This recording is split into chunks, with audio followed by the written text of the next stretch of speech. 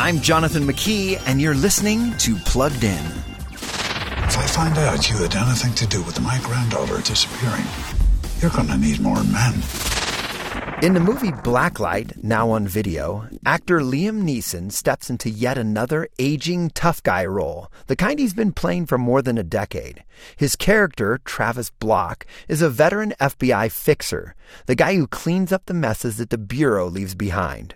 But now Travis has stumbled into a secret FBI operation that's unlike any he's ever seen, and not in a good way. It'll be up to Travis to bring the corrupt cops to justice in yet another PG-13 thriller full of violence and profanity. So we're giving Blacklight a 2.5 out of 5 for family friendliness. Before you rent, stream, or buy, read the full review at pluggedin.com/radio and be sure to follow us on Facebook and Instagram. I'm Jonathan McKee for Focus on the Family's Plugged In.